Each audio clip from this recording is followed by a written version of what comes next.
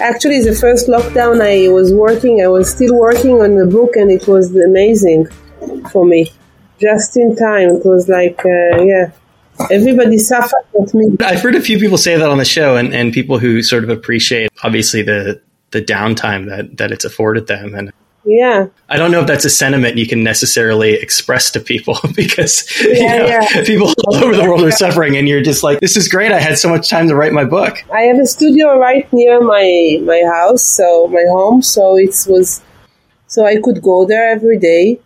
I could go here to the studio. So it wasn't a pressure on the family, that we were not stuck together for month together in the small space. I mean, I assume that in normal circumstances, it can be difficult to get things done. You've just got your life and everything else, and then all of a sudden you're working on this massive book, and you kind of have to set everything aside for a certain period. Well, I have kids for 26 years now, so it's I'm over the hill already. My daughter is 26 and my son is 19. So if anything, at this point in your career, it's probably maybe easier to find the time. I mean, I guess your kids would have been fairly young when you wrote your first book. Yes, they were. Yeah, then I was very concerned about time, and it's not that now I have a lot of time, but then it's different. Like the working mom, it's really a big thing. How to be, because then I didn't live for my comics, so I felt I have 3 careers: as a mother, as a cartoonist, an artist, and as an illustrator. So I had to combine these 3 careers together into 24 hours. So, then it was a challenge. But now it's much easier. Do you feel like you live for the comics now? Well, not entirely, but yeah, it's part of my salary.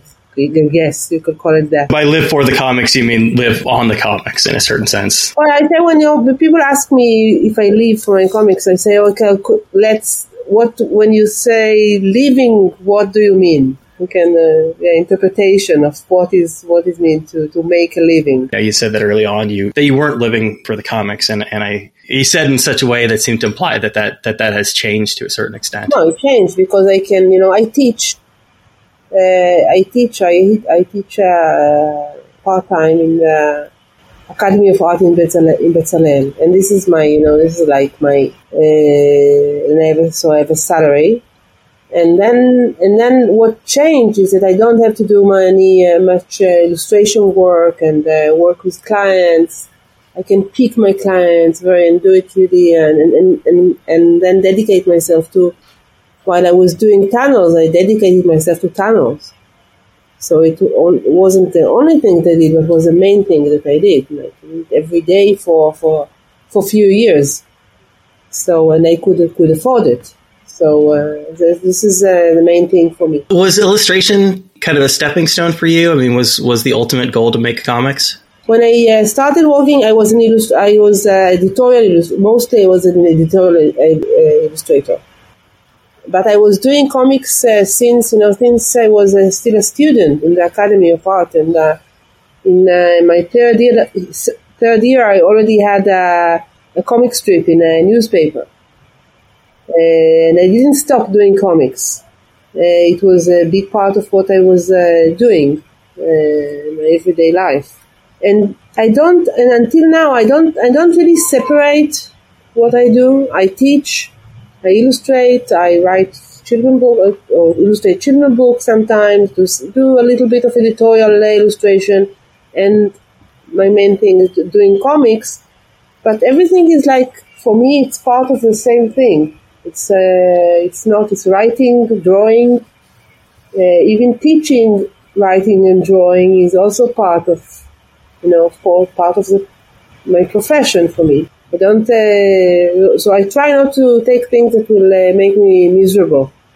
And in the last years, I do more and more, what most of the projects are my projects, or projects that I initiate, and I'm looking at the page count right now. I think this is your largest book, so it's 270 plus pages. You need to make sure that it's something that you're going to want to devote that much of your life to, that it's something that's going to keep you engaged throughout the entire process of creating the book. And I got some offers in the past to do comics for other people, for publishers, which, with their subject, not even with somebody else writing it, but they offered me to do comics about, or sometimes people offering the script, and but if it's not, if it's not really interesting for me, because I don't do it, because it's so much work, comics, to do an illustration that takes me, 1 day, 2 days of work, it's one thing, but to work for years on a book, it must be something that I'm really into it. But it's really my thing. I know that obviously there have been a lot of comparisons to Hergé in terms of the aesthetic style, but I think there's something more, and in this book in particular, at the heart of the Tintin books, they're very much these child adventure stories, and you kind of have a bit of an Hergé, or obviously Spielberg is probably the closest kind of pop cultural example. This adventure underpinning that you've got that is that hook that I think will keep you engaged. Yeah. For me, this is what when I had the idea for the story, which is actually based on a real story in some way, because I knew this guy and his father when I was in my 20s. I studied with this guy in the academy, and he was looking. It was already after they finished it, but when he was in high school, he and his father were actually digging for the Ark of Covenant illegally in a mountain near Jerusalem. And at the time, it was, just funny things that he told me about, his family, like, haha, what a crazy family. And I didn't think about it. But when a few years ago, when I remember this story, suddenly I looked different, on it. I asked myself why. First, I asked me why would they do it? Why would somebody do such a thing? Because I dig, in the mountain for years. It's really difficult thing to do. But it also seemed like an adventure story. Like it can be an adventure developed into an adventure story. And I was looking for a story. I was looking for an idea for my next book. And it seems, like a treasure hunt. Of course, I love Indiana Jones, and I saw these movies many times, and I like to, I like to take this story that, like in Exit Wound, it's like romantic comedy. So my next one was like taking the structure of a romantic comedy, or here like an adventure story, and then putting inside, all these themes that are interesting for me. And Hergé was, this time he was a big influence, because it seems, it sounds like something that Tintin would do. So I know that people I heard many times that I'm influenced by Hergé, and I am in style, and mostly by his storytelling. And so I have, in this book, I have some references to Hergé. The style, I think, is more close to it, but also, the fact that everybody wears the same clothes. Even the colors of Neely's clothes are more or less colors of Tintin. So I was playing a bit with this medium and with this influences of other artists, and creating this book. Like, I wanted it to be like an adventure story. But it's interesting to go through that process of feeling like, this father and son, they're on this kind of this absurd quest that it's a silly story to find the Ark of the Covenant.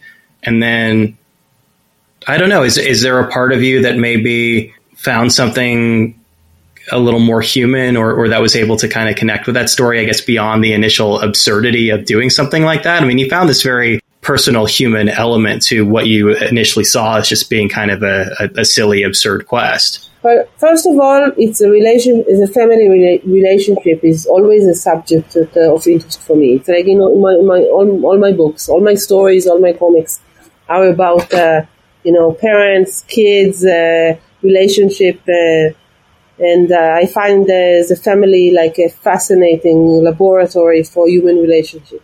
Our society in small scale. Because it's very similar, because you don't choose your family, but you also don't choose your culture, or you don't choose where you are born and into what culture and what politics you are born into. You can live it, but even if you live it, you are still part of it, because you left it, because you rebelled against it. When I started to think about why did they do it, because I knew the family quite well, and they weren't religious, they weren't mystical people. They were more or less, just a family, a regular family. And I started reading about and learning about archaeology, which actually also I wasn't particularly interested in archaeology before. I started to study about it and about history, and then I saw that I found out that archaeology is connected with so many wonderful things that are interesting for me, like history and politics and money and crime, obsession, all kind of, and also I understood how it's not that I didn't know, I wasn't aware of it before, but I became more and more aware of how archaeology, or how the stories from the past are used in Israel to as a tool, or as how Zionism used archaeology and the Bible and to justify itself. And again, it's not that I didn't know about it, but it was interesting to look into it and see how it was done and what was chosen from the stories and from history, and what people called history. And try, I was part, in production, you can say, of the Israeli secular education system. And we learned the Bible from second year and until you study it. But if you are in secular school, so you don't study it like religious studies. It's like you're studying it like part of this culture. You study it like in the beginning, it's stories. It's not exactly, because you study literature and you study history and then you study the Bible. And what is it exactly? Nobody is really saying what is it. So in the beginning, of course, it's like fairy tales. And then suddenly around fourth grade, around Exodus, around, when the Hebrew came to Israel and conquered it, and then suddenly it becomes you are taught, again, it's very vague, nobody is saying it, but it's taught like history, like actual history. And at some point the Bible is history book, at some point, but in which point? So this is actually what the first thing that I did was trying to understand what archaeologists, what scientists are telling about, and I took a course in the university, in the Tel Aviv University, exactly about that, about Israel Finkelstein, who is Professor Israel Finkelstein, who is one of the most important Israeli archaeologists, and he is like taking the Bible, taking the archaeological findings, and trying to see what is just a story, what it might be history, but we don't have any findings to prove it, because it's not like you can also say that if you don't have findings, then it wasn't true, because you don't know what you didn't find. It just what will happen to what happened to exist after 4,000 years or 2,000 years. So and he's trying to explain the findings, and so it was maybe the first time that I that I really studied the history of my people, let's say, from just in a linear way, and not just someone picking for me, these what are the subjects that maybe I have to know in order to make me a good Israeli. Where does the ark specifically fit on that continuum for you? Obviously it's something that's described in Exodus on that kind of spectrum from, as you said, kind of fairy tale to history. Do you get a sense of where specifically this object fits? There's no reason to think that it didn't exist, because not the mystical powers, but the object itself. It was very common in the ancient world to have this kind of an artifact that you take to the battle, and it gives you a sense of security and that God is with you, and then it was ordered to put it in the temple and to worship it. It wasn't, it was very common. You can find it in many cultures. It is small temples that you can carry and put it at home or on the way. But so I guess there was something like this. As someone who's a complete atheist, I don't believe it has powers. It had powers, and I also believe no one will ever find it, because it makes no sense. It was, just an object made of wood, maybe covered with gold. So it's reasonable to think that the gold was taken when if somebody found it, and that it was ruined. Or maybe it was burnt because it was it didn't fit in. Maybe it was even burnt by some Israeli ancient Israeli king, because it didn't fit into the monotheism story, because it was like worshipping an object which was suddenly not allowed. So I guess you won't find it. You said you don't choose your culture, and I think very much entrenched in that, particularly being an Israeli living in Israel, you obviously don't get to choose your geopolitical position in the world either. It's something that I get the sense living there is just kind of a part of everyday life. And for that reason, it's something that ends up being pervasive in a lot of the work that you do, or all of the work that you do. The borders are a big thing here. And it's hard to imagine, what would happen geopolitically if the Ark of the Covenant was discovered in, Palestine, for example. It wouldn't change anything. This is, I'm sure. How can it change? It would, like in my book, it would be put into some house or maybe in a museum, and people will, maybe something will build around it, and people will worship it. But what does it? No, it's not like God is really inside it. I also was raised Jewish and also would consider myself agnostic. So I certainly don't imbue these things with any powers. But what I'm getting at, though, is I think something that you were getting at before and are getting at in this book is that the historical artifacts are such an important part to people justifying these different lands. So, what would it mean to the way things are cordoned off if they're discovered in different territories? But it's but how can it change? First of all, you'll have to agree that this is, probably if it was found, it wasn't found with written on it, this is the Ark of Covenant. So you could still argue about it. And also,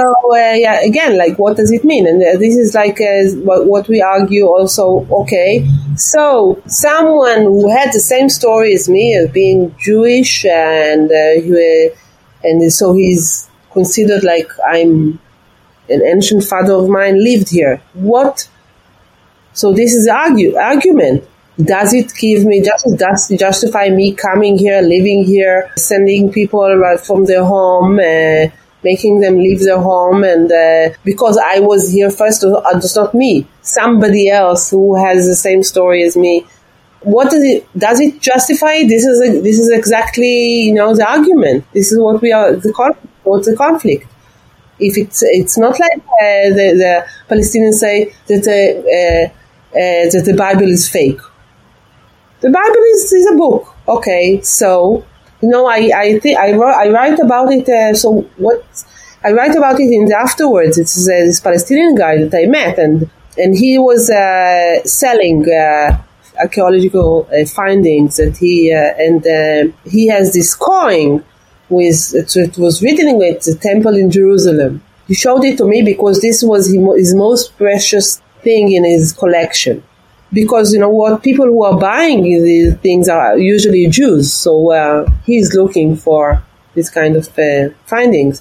And at the time it was around, there was this, one of these Al-Aqsa events, when the big conflict around Al-Aqsa, and the Palestinian one of the Palestinian common standing is that the temple didn't exist. Or didn't exist this place. And I asked him, okay, what do you say as a Palestinian? For me, it seemed like a contradiction. For one hand, you're supposed to say as a Palestinian, this temple didn't exist. On the other hand, you show me this coin. So what do you? I didn't fight with him. I just wanted to I argue with him. I wanted to say what he's going to say about it. And he said, there was a temple in Jerusalem. It's written on the coin, so there was a temple in Jerusalem. But now Al-Aqsa is there. It doesn't matter what was there before. And for me, it was an amazing answer. So simple, and so honest, and okay, and also to represent well, how people are so fighting about the past so much, the past will help us solve the conflict. And but instead of looking forward or looking at present time, and it's very typical to Israelis to look 4,000 years backwards, or maybe 2,000 years forward. Say when the Messiah will come, when one day, but not just religious people. You hear it a lot. That says one day it will be solved, but it won't be in our time. We say that it will be solved, it's for sure, because you don't know any conflict in the history that wasn't solved. Somehow, all conflict, usually it's very brutal, but conflicts are solved. Somebody is winning, somebody is disappearing, something, is being extinct. So something happens, and you don't have still a conflict that from 2,000 years ago that wasn't solved. So it will be solved. So it's easy to say one day it will be solved. But how? Let's do it now. There is something kind of defeatist to that, to this idea that it's not going to happen during your lifetime. Do you feel that is kind of the common sentiment among Israelis? Yeah, especially in the last 20 years. In the 90s, when Oslo agreements, and Rabin was alive, then it was suddenly time was. It seems that it's going to happen. That it's going to be solved. It seems like it's going to end, and people were full of hopes. And also, I remember when I was a child, there was always, this hope for peace and songs about peace. No matter what politicians did but there was this hope at least. People were talking about peace. Now nobody is speaking about peace anymore. And to tell you the truth, it's not that I have any idea how to solve it. I know it's very, very it's maybe much more complicated than it's even more complicated from the inside than from the outside. It's not like, even though I'm consider myself from the peace part of the peace movement. I consider myself from the left, but still. And I have, I'm ready for many solutions, open for many solutions if they're not involved violence. But even me, I don't see how, it's not like in the past I had this, I was very convinced, what should be done. Now I'm not so convinced what should be done. It's not even what will be done, but what is the right thing to do. It became more and more complicated. Of course, like a disease, if you don't go to the doctor and you just, neglect the disease, and it's just becomes worse. Treating the symptoms versus the underlying cause. Yeah. You distill a lot of this really nicely on this in this page right here, where two of the main characters are talking to each other, and it's done in a fairly, lighthearted, jokey manner, and they're having a conversation around who dug here first, whose tunnel it is. You've got the protagonist, the Israeli character, you've got a Palestinian character, and it's very much, it's a distillation, right? It's a distillation of the exact argument that we were talking about who was here first, and therefore who has the right to this land, and the use again of these archaeological artifacts to justify that I was here first, but I was here first 4,000 years ago. Yeah, who was here first? Like children, like fighting. Yes, I think this is like the core of the book. This of this frame, this small dialogue that represents for me all the conflict in a nutshell. From where do you start counting? And it's something that that you do in a humorous manner, that you are poking fun of to some degree, but obviously it's very serious and it is impacting a lot of lives, and a lot of people are dying. How does something like that go over in Israel when it is a little bit of a kind of a satire of this very serious situation? Well, Israelis have humor. Dark humor and satire is really, it goes here very well. It's not, I don't think of a thing that, there are very few things that you are not supposed to laugh about. I think you will probably find here the most dark Holocaust jokes in the world that people will easily tell each other. And also, just remember that my audience, the people who read comics, they are more or less like me.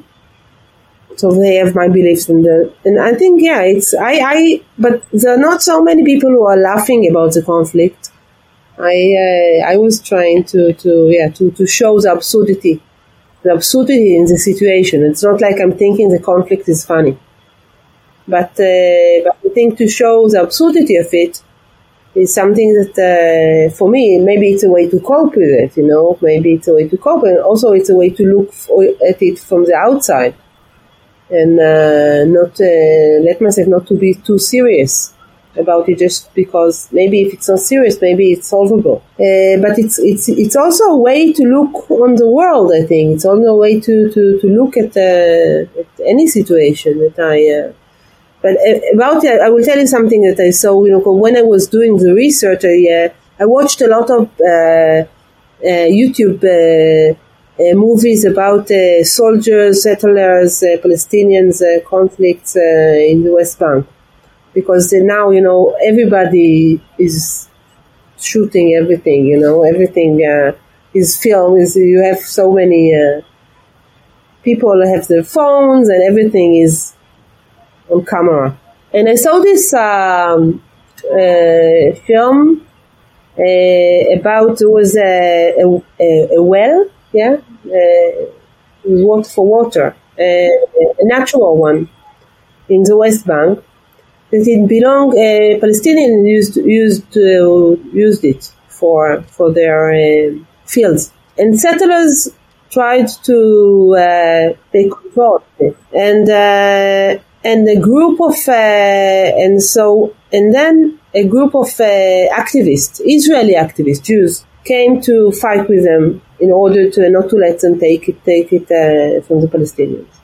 It's a natural well. It's not belong to someone. It's belong to it's nature. So the scene was like this. There was this people fighting. A young settler, very stereotype one, was how you imagine it. Young one, he was probably 19 or 17. And the woman, an activist woman, about Israeli activist, around 50 or 60, I'm not sure, woman. They were fighting, not yelling each other, really fighting, and on the side sat this Palestinian guy with a car, trunk for water, that he came to take the water from the well. He was sitting, looking at them fighting and laughing, because it was really funny. It was like something in a silent movie, because imagine a 50-year-old woman and 17-year-old settler fighting over a well. So all the situation, which of course was very serious and important, but it was like a funny movie also. So this is what I was trying to capture, this absurdity, this serious funny thing, this terrible, very terrible, and yet funny situation. I agree. I hope that I managed to do it. It's a distillation. It's a way to attack something that's maybe too large of an idea to tackle on a book. So if you can find a version of it in miniature of people playing out this conflict on a very personal level, that's something that you can capture on the page. Yeah, because it's comics, it's not so serious. It's just drawings. Did the conflict element, is that something that arose out of this archaeological adventure that you were doing? Which aspect came first? Did it start as a fun adventure story about the Ark? Well, I never thought it would be just a fun adventure story, because this is just not a story that I write. When I have the idea for a book, which doesn't happen often, I have to say. I don't have so many good ideas, but what I'm trying to see, and this is what I'm researching. If it has, it has to be something that it will be, first of all, an interesting story for a reader, or at least for me, like an adventure story, love story, something, treasure hunt. And at the same time, it should be like Velko. It should also be something, a subject that themes that like great themes can stuck into it. It should bring you with it, like these themes that I want to deal with. So it wasn't like I was telling him, now I want to deal with a conflict. I was looking for a story. When I got the idea, I was looking into the idea, and then I found out that it might be interesting has some subject that might be more like wider. And then, as much as I learned, I also understood how political it is. And then I said, okay, this is going to be interesting to look into this conflict, but from this point of view, from the point of view of the looking for the answers in the past, or how to refer to how the past is still, which is something that I really believe in, that it's not just about Israel, but everything, how the past, even the long, the far past, is still exists and is still influences our daily life, each of us. For me, it's fascinating. To think how it's because people have such a short memory, and it's like everything started today, or everything started when the internet was invented, or something like this. But no, things has very deep roots, and the roots are still has still a very powerful influence. And this is also, the property is also about this. But then I went 80 years back, in the previous graphic novel.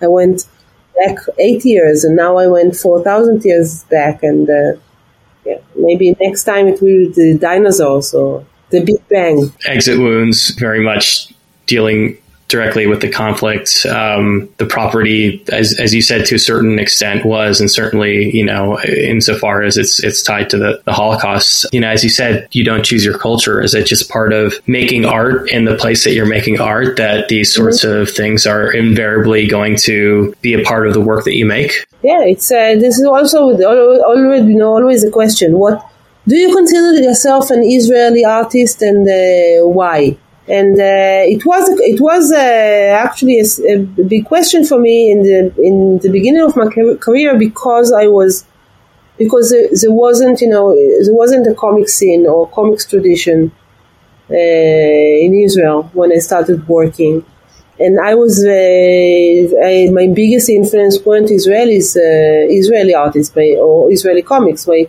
influence was more European and American comics. And then I started publishing. I was self-publishing my work in English, and there were a lot of criticism about it in Israel. that I chose. Me and we had a group of artists, and we called Actus, and we used to publish our work in English and distribute it around the world, and we got a lot of criticism about it, that we decided to publish in English and not in Hebrew. And they said, "Oh, well, you're not an Israeli artist if you do it." And I say, "I'm an Israeli artist because I'm an Israeli. And anyway, anything that I do is Israeli." Thematically, it almost could have been a sort of a young adult book, or it almost, it could have been sort of a more direct adventure book. I know you did that book for Toon Books a while back. Were you considering, potentially targeting something like this at younger readers, or was it clear who you were writing for from the beginning? Well, I don't mind who's reading my books, and I think what's nice about comics, I found out about comics, that it's not divided so much to age groups like literature, because you can find adults reading Superman and Tintin and enjoy it, not enjoying it like a nostalgic way. They just enjoy it, or manga, and you can find young.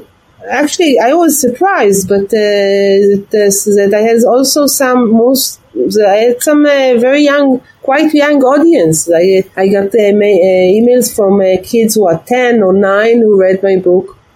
My nephew, who was the character of a doctor is based on him. He's carrying the book in his backpack every day to school, and he's showing people around that he is the guy.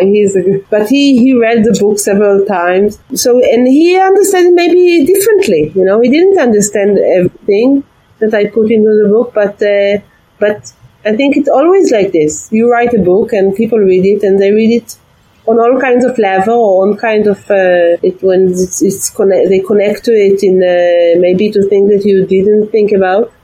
This is a magic of art. You do something, and then somebody else interpret it, and it's fine. It's even interesting here. I actually spoke to you around the time that Exit Wounds came out. That story specifically is based on an actual news event, and you were drawing parallels to. And I know that Joe Sacco was kind of an early champion of that book as well. Was that more sort of direct comics journalism something that you ever tried your hand at? I tried it once around 2009. I wrote this piece about one of the Gaza wars. You can still find it online, and it was because I was commissioned by a French publisher for an anthology about crimes, war zones. And I wasn't, and I said, no, I'm not so interested, because I like to write fiction. I don't like, it's a story that I like to write. But then I was living in England at the time, and I came home for Israel for a visit, and the Gaza war broke out. It was terrible. And then I said to myself, maybe it's irresponsible not to take this project, because I had this opportunity to show it from my point of view, or from an Israeli point of view. And I asked this journalist, because I'm not a very brave person, but I have this friend who's a journalist, and it's very, he has no fear. He went to the most scary places in the world. In Israel, he interviewed the most frightening terrorists, and asked him to take me to a journey to the south of Israel. And of course, we couldn't go to Gaza, but we went to the area around it, and we spoke with people, and people who were living in these small villages, very poor people who have always anyway had hard lives, and they are bombed now from Gaza. They don't care about the conflict. They just care that the kids can go to school, and and I did a piece about, and we did together. We wrote these comics about the situation, and it was interesting. Especially, it was interesting to go with this journalist to see how he's interviewing people. I learned a lot from him, but I don't like this piece so much. It's okay, but I don't feel comfortable with it so much. I don't feel it's comfortable with it like with fiction. I think in fiction I'm more free to express myself, I don't feel any obligation, not to the truth. I have obligation to the truth, but I